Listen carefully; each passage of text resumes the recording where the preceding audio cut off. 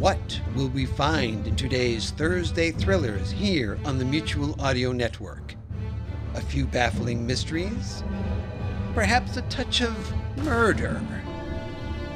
Let's find out.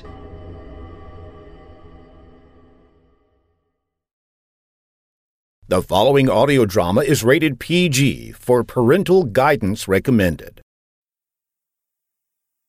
Welcome to Hot Copy Radio Theater. You are about to hear a cast of very talented voice performers recreate a long-lost episode of Hot Copy, an exciting audio drama about the wild adventures of a young woman newspaper reporter, which was broadcast on the NBC radio network between 1941 and 1944. This recreation is adapted from the original script.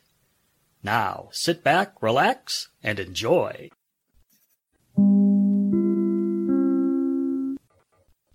It's time for Hot Copy, the vivid drama behind the paragraphs of a daily newspaper column. Hot Copy is the absorbing story of a young newspaper woman, Anne Rogers, a clever, attractive girl with a nationally syndicated column, Second Glance, in which she uncovers many events which other, less courageous reporters would be afraid to touch. Her stories, in the words of her adventurous profession, are always hot copy. Now, listen to today's new and exciting episode, No Motive for Murder. Originally broadcast February 6th, 1944.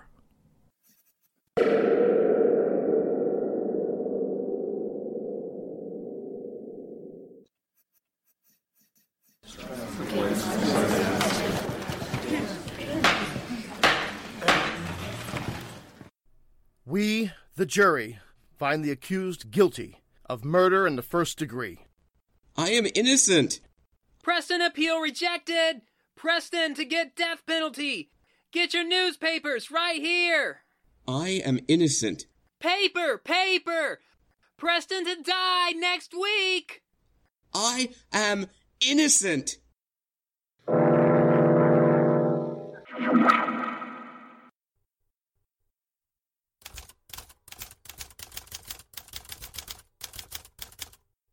Struck by the fact that Herbert Preston didn't look like the cold-blooded murderer that we have been made to believe he is, one wonders about this man who persistently denies any guilt. Could his dogged insistence that he is innocent mean that... Anne? Yes? The more I hear this thing that you're dictating to me, the more I don't think we ought to be writing it. Why not, Sprightly? Well, good night, Anne. This guy Preston has been convicted. The jury said he was guilty. The district attorney said he was guilty. The judge said he was guilty. What right have we to... Sprightly, they must be wrong about him. You saw him yourself at the press interview this afternoon. He didn't look like a man who could knife his employer to death.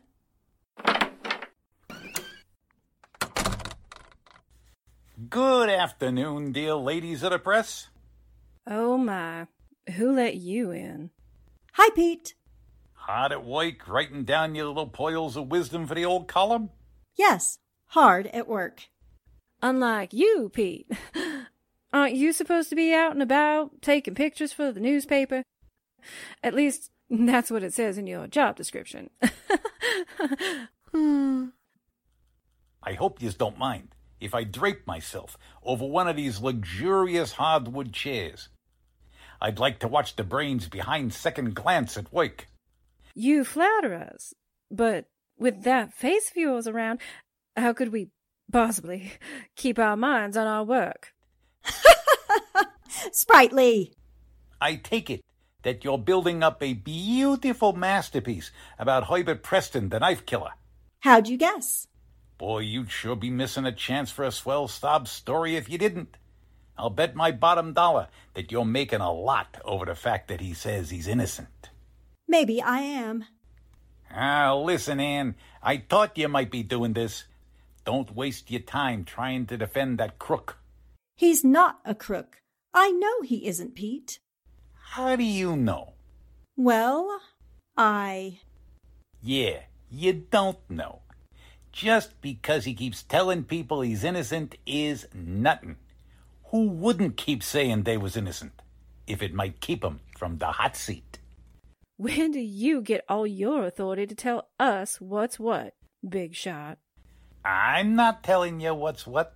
I'm just telling you that the district attorney said that Preston was guilty, and this time, so help me, he's right.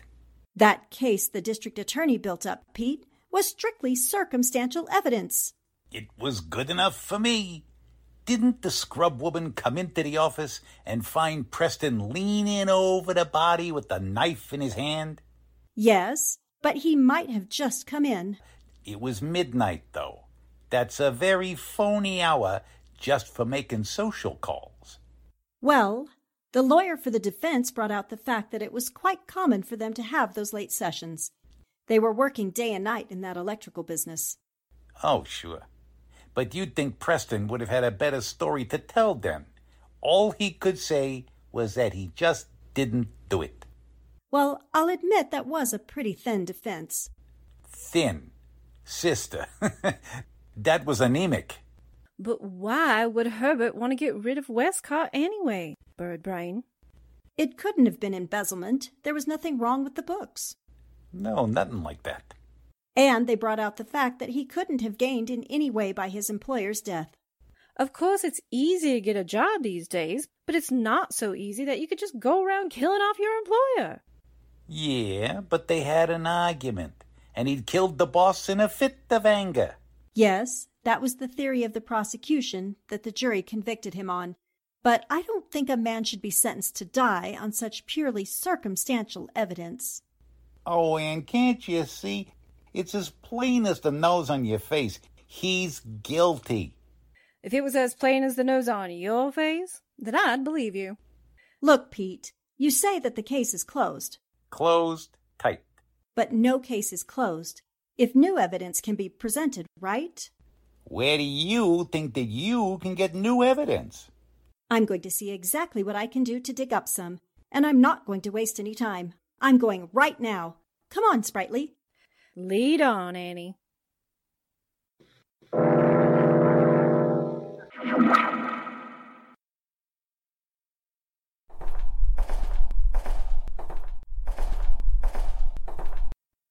He really ain't supposed to have any visitors from the press, Miss Rogers.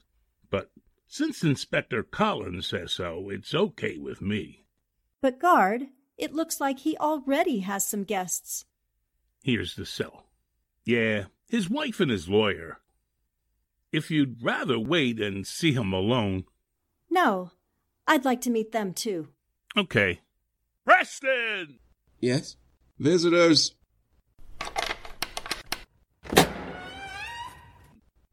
Step inside, Miss Rogers. I'll have to close the door again. But just call me when you're ready to go. Thank you, Guard. Mr. Preston, I hope you won't mind this intrusion. I'm Ann Rogers. I'm a newspaper woman. Perhaps you remember me? I was here this afternoon when they let you be interviewed by the press. Yes, I remember you, Miss Rogers. This is my secretary, Miss Poole. Hi. This is Mary, my wife. Hello, Miss Rogers. Miss Poole. This is Mr. Masters, my friend and my attorney. Nice to meet you, Miss Rogers, Miss Poole. Mr. Preston, as you know, I'm familiar with the facts of your case, but there are still some points that puzzle me. I'd like to ask. Excuse me a moment, Miss Rogers. You're not conducting this second interview with a preconceived notion of my client's guilt, I hope. On the contrary, I'm making a brand new investigation in the belief that Mr. Preston is telling the truth when he says he's innocent. I am innocent. I swear it. Good. In that case, you may say anything you wish, Herbert. Fine. Now I wish you'd please tell me in detail exactly what happened that night. Will you? Well, as best I can. You see, it was all so sudden and unexpected. First of all, Mr. Westcott called and asked me to come downtown. That was at what time?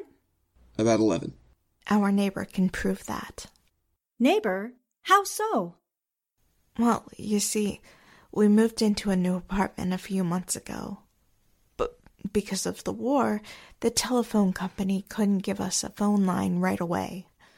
so we depended on our neighbor downstairs.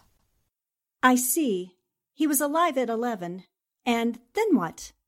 Well, I drove downtown to the office. When I arrived, a light was shining through the transom, but Mr. Westcott didn't answer when I knocked. I thought that was a trifle strange, but finally I just opened the door. You had a key, of course? Naturally. And then I saw him. He was lying on the floor in front of the door. I had to force the door to get inside. Then? Even then, I didn't think of murder. I thought he'd fainted or had a stroke, maybe. He was lying face down. I knelt beside him and turned him over. That's when I saw what had really happened.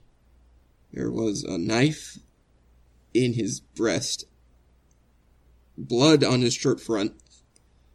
I got it all over my hands. It was...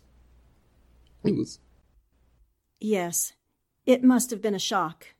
It was cold, brutal murder, Miss Rogers. Westcott died instantly. He never even saw his killer. And then, Mr. Preston? Well, I went a little crazy, I suppose. I remember thinking, I must get the knife out of his breast. That maybe he wasn't dead. I tugged at it.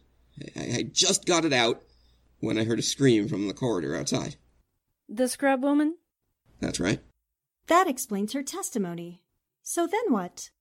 I called to Mrs. Kelly, but she ran, yelling and crying. For the first time, I realized how my actions might be misconstrued.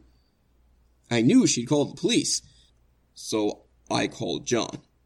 I'll never forgive myself for being at a movie when you called. If I had been with you when the police arrived... It wasn't your fault, John. You've been a rock of Gibraltar these past dreadful weeks. We'll never forget your help. Never, John. Then, that's all, Mr. Preston? All that matters.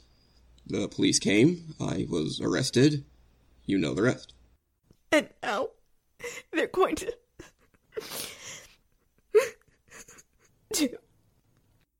Please, dear. There's still hope.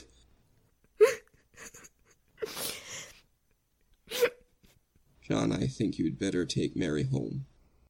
Very well, Bert. Come, Mary. Don't worry. Everything's going to be all right. If anything happens to Bert, I have no one. No one in the world. I'll be here, Mary. See you tomorrow, Bert. And keep a stiff upper lip. I'm still after the governor for reprieve. Oh, guard! Guard! Okay, Mr. Masters. I'm coming.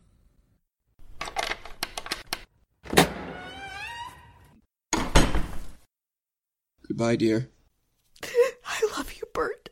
I will always love you. Goodbye. I'll see you again soon. Bye, Miss Rogers. Miss Poole, thank you so much for coming. Goodbye, everyone. There goes the best wife and the finest friend that a man ever had.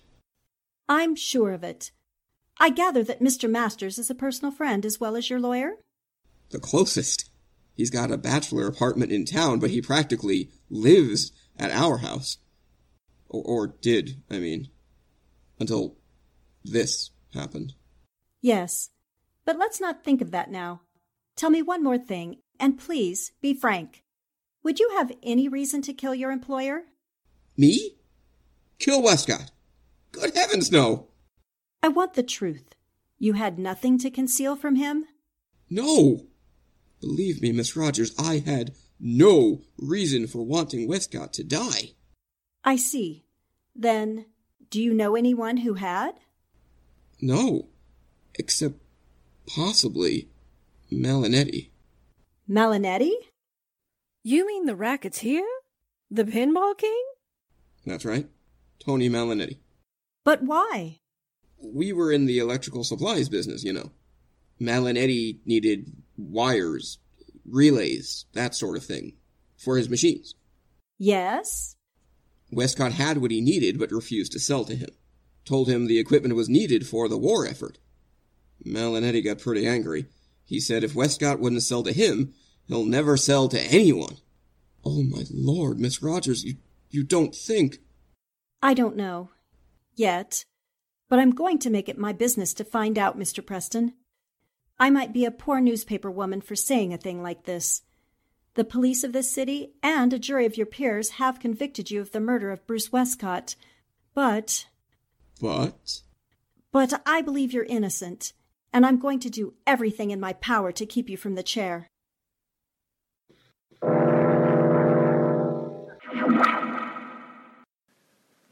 We'll return to today's episode of Hot Copy in just a minute. But first, a word from our sponsor. I still think radio is probably the greatest entertainment medium ever invented. It made the audience work.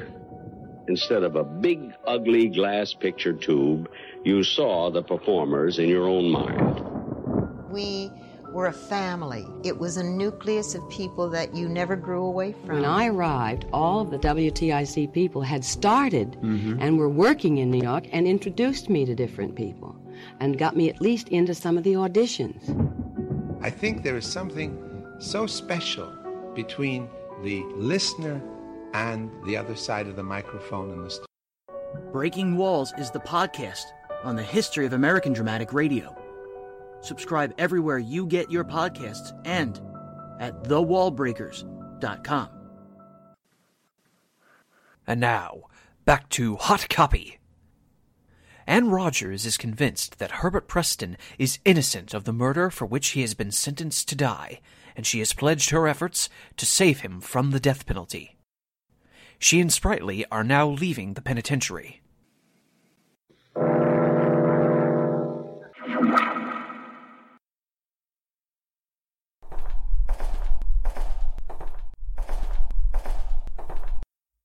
Thank you, guard. Not at all, Miss Rogers. Glad to oblige. That ain't the way I heard it. What about not letting any newspaper men see Preston? Huh? Yes, that's what Preston's lawyer told us. Oh, that guy.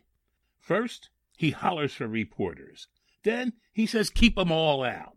He spends half his time running to the governor, and the other half soothing Preston's wife. Oh, my! I suppose it is an awful strain. His best friend is convicted of murder and sentenced to the electric chair. Yeah, I guess so. Well, come back, miss. Thanks. Oh, before we leave, have you ever heard of a racketeer named Malinetti? Who don't? Listen, Miss Rogers, we got a special cell right here waiting for that crook. If they can ever pin anything on him. He's a bad customer, then? Bad? He's poison. Would you consider him capable of murder? I'd consider him capable of anything. Only you can't prove nothing on him. He's as slippery as an eel. Well, come back. Yes, I definitely will. Thanks for everything. So long.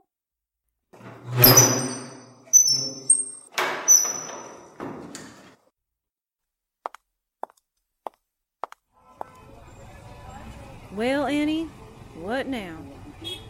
Now, Sprightly, we're going eel catching. Wait, what? Yes, we're going to call on Mr. Malinetti.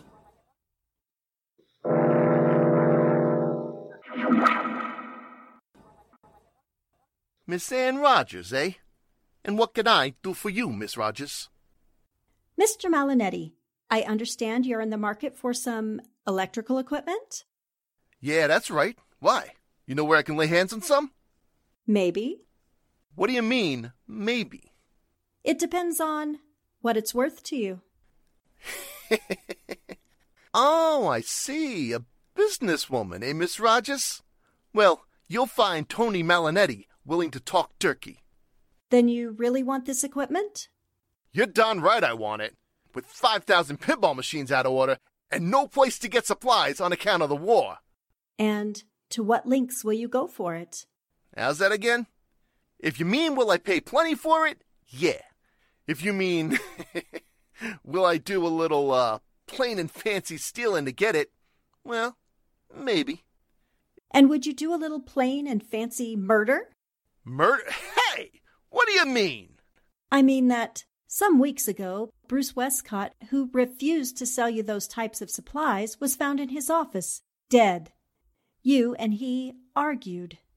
Now listen here, Miss Rogers. Nobody can bust in my office and accuse me of murder. I'm not accusing you. I'm just trying to find out how much you know about Westcott's death. And the answer is nothing. Just because I happened to be in the building that night. Ah, you were in the building. Why? If it's any of your business, it's because one of the guys that invents new kinds of pinball machines has his wake shop there. He asked me to come look at a couple of new types. I see. And this inventor will testify you were with him the entire evening, I suppose? From about 10 to 1 o'clock, yeah. 3 hours. Just to inspect some machines? Them things take time. And besides, we was delayed. Along about 10:30, a fuse blew out in the building and we had to sit there in the dark till the lights came on again. A fuse blew? And how long were the lights out? I don't know. 15 minutes, maybe. Time enough to get to Westcott's office. And, Say, listen here, sister. That will do, Sprightly. Thanks for your help, Mr. Malinetti. We'll go now. Okay, but mark what I say. I don't want to get dragged into this case. One crack out of you to the cops and... Yes? You'll what? Skip it. Just sing and you'll find out. Yes, I imagine. Goodbye, Mr. Malinetti. And, despite your warning, we might meet again. What?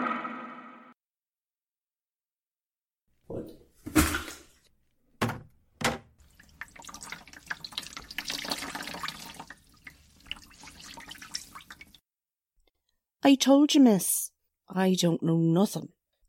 Except what I told the police. But, Mrs. Kelly, on your testimony, a young man was convicted of murder. Surely, you don't want an innocent man to go to the chair. Innocent indeed. Didn't I see him with my own eyes? Crouching over the body of his boss, with a knife in his hands. But he says he... Then tell me this, Mrs. Kelly. Is it true that a fuse blew out in the building the night of the murder? Fuse? Now, come to think of it, there was some trouble with the lights that night. It wasn't no fuse, though, because they came on again of their own free will. I remember thinking there must be something wrong at the power plant. Where's the main fuse box, Mrs. Kelly? Why, downstairs in the entrance hall. I don't suppose you could have turned out the lights, could you? Why, sure, seeing as how the master switch don't have no lock and anybody. But why? In investigating Mr. Westcott's death, I've discovered some rather curious facts. Among other things, I've learned that you were not particularly fond of him. That I wasn't. The meddlesome old buzzard almost got me fired. Twice. Him complaining to the building manager that money was missing from his petty cash drawer. So I understand. And I've also discovered that you were arrested once several years ago for assault and battery. I'm told that you attacked a man with a knife. Where'd you hear that? It's true, isn't it? Yes. But, ma'am, you don't think I'm the one who... I think you... Good heavens! What is it, Annie? This woman. The lights. Come, Sprightly. We've got to get out of here. We've got a column to write. Column, Annie? Tomorrow's column, you mean? Yes, but this time it will be more than a mere column, Sprightly. It will be an open letter to the murderer of Bruce Westcott.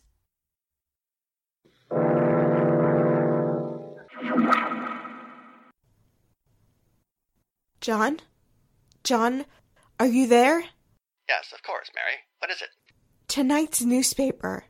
Look at Anne Rogers' column. She says Bert isn't guilty, and that she knows the identity of the real killer. What? Let me see. Great guns. Oh, John, he's going to be free again. Free. Yes, it's wonderful. But what's all this? She says she hasn't told the police yet. No, she's saving it for a scoop tomorrow. Come, John. Let's go tell Bert right away. Yes, of course. I'll get my hat and coat. Oh, John, it was you who got Anne Rogers on our side. You've been wonderful all during this horrible thing, and I love you for it. Thanks, Mary. I'm glad.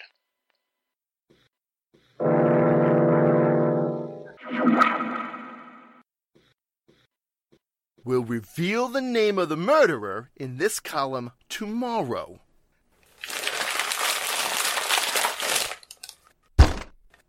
So, this nosy little reporter in a skirt thinks she can pin this rap on Tony Malinetti, huh?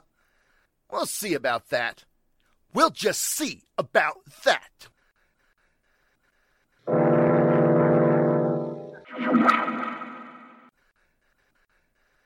Is this Miss Rogers' office?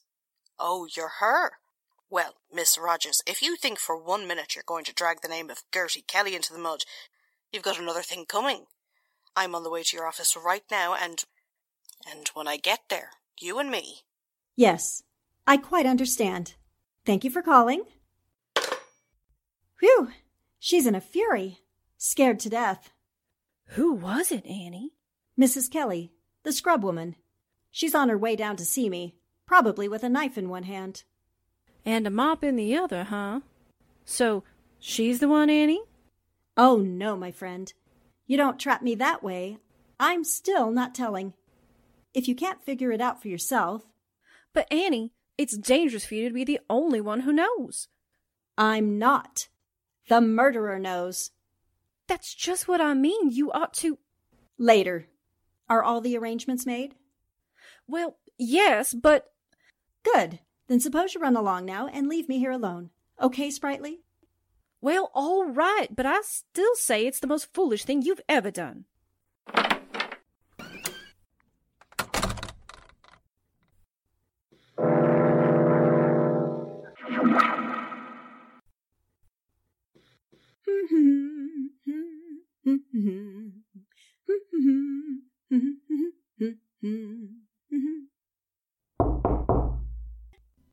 Come in.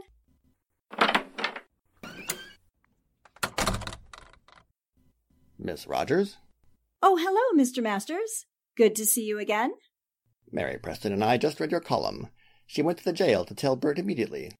I hurried here to offer my deepest thanks and congratulations. Why, thanks. That is so nice of you.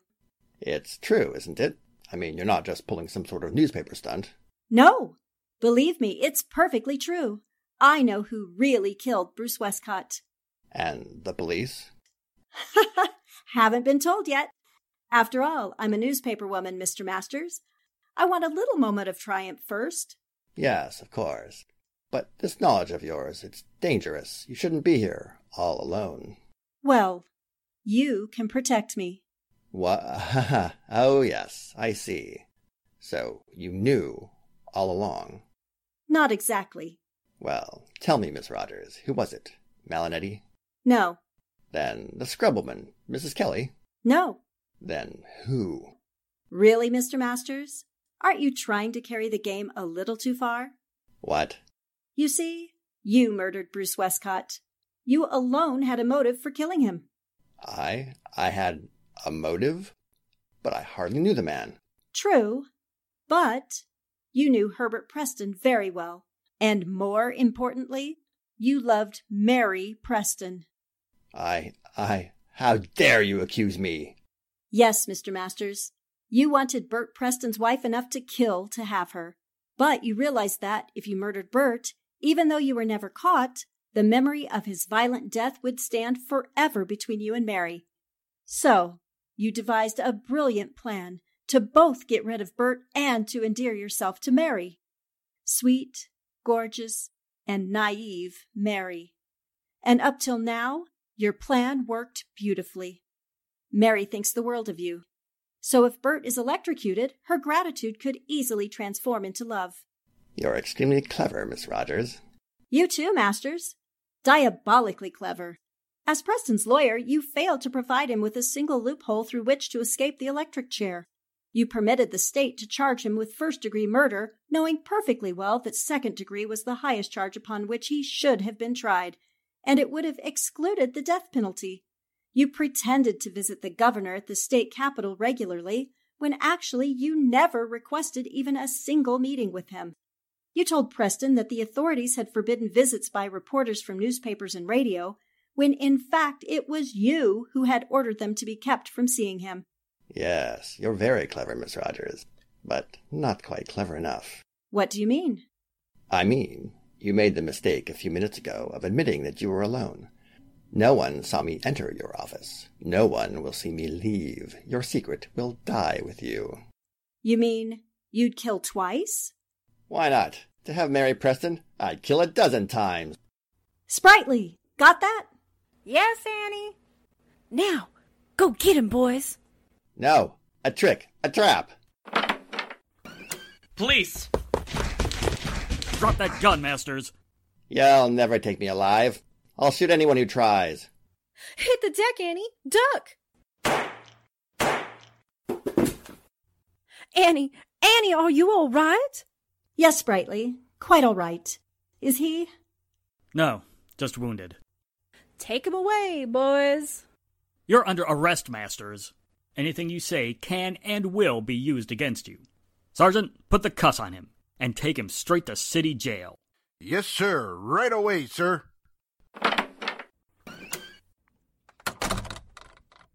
You got the dictaphone recording of his confession, Sprightly? Every word of it. But Anne, how did you know that Masters did it? Logic, Inspector. But I couldn't prove it. That's why, in my column, I deliberately invited the murderer to contact me. I had to get a record of his admission. Yes, I understand that. But what made you suspect Masters in the first place? One tiny thing he said. Sprightly, remember our conversation in Preston's cell? Do you recall what Masters said about the murder? Why, yes. He said it was a brutal killing, and that Westcott never even saw his murderer. Exactly. And only one man in the world knew that. The murderer. Because he was the man who stopped in the hallway of Westcott's building, unscrewed a fuse in the central fuse box, then went on to Westcott's office in the dark. He knocked on the door, Westcott opened it, and got a knife in his heart. Oh, how awful. Disgustingly evil. As Masters left the building to call Preston, by calling his neighbor and leaving a message, knowing his voice would not give him away, he then replaced the fuse. When Preston reached the office, the lights were on. Theoretically, John Masters should never have known the building had been temporarily blacked out. Just think, that one little phrase, and his entire plan was demolished. Yes, but that's the terrible burden that a murderer carries. He must go through life balancing every spoken phrase, like a tightrope walker, but inevitably, sooner or later, he will let slip the single word that destroys him. Annie, that reminds me of something that my grandpappy used to say. The worst trap on earth is the one you set for yourself.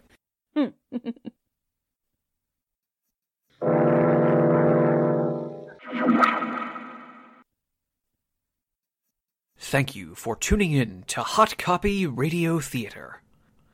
We truly hope that you enjoyed our presentation of No Motive for Murder, a lost episode of the radio audio drama Hot Copy, originally broadcast on February 6th, 1944.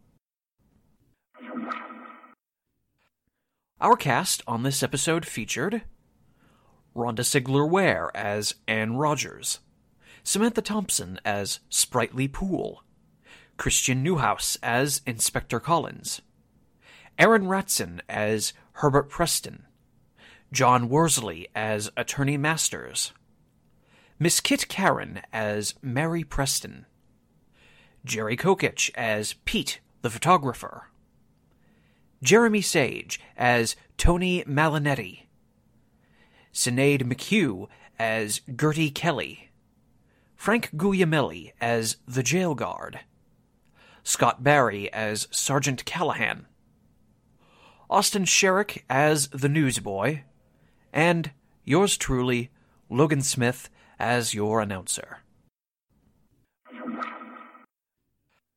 All sound effects are from freesound.org. This episode was adapted from the original script written by Nelson S. Bond. Hot Copy Radio Theater is produced and edited under the direction of Jim Goodluck. Now, if you like this show, please take a moment of your time and go to Apple Podcasts, also known as iTunes, then give a 5-star rating and review for Hot Copy Radio Theater. And if your favorite streaming service carries this show and allows you to give a rating, please be sure to rate us there also. Finally, if you would like to contact any of the voice actors from this episode, or if you have any comments, questions, or suggestions in regard to this show, please send an email to hotcopyradiotheater@gmail.com. You can also follow this show on Twitter as @HotCopyRadio. In addition, we have a Facebook page where you can make comments and give feedback. We invite you to tune in again on the 10th of each month for another thrilling presentation of Hot Copy Radio Theater.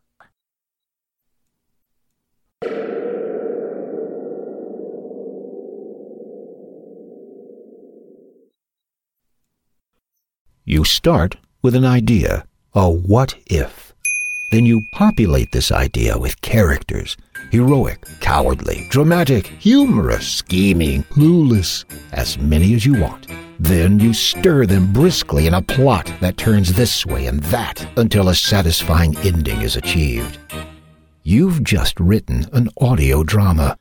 The challenge is, can you write one and finish it before the end of February? That's the challenge of National Audio Drama Script Writing Month, so get busy. For details, go online to sonicsociety.org/NADSRM. That's N for National, A for Audio, D for Drama, S for Script, WRI for Writing, and M for Month. Don't ask me why writing is represented with 3 letters. I didn't come up with it. But maybe I could write an audio drama explaining why.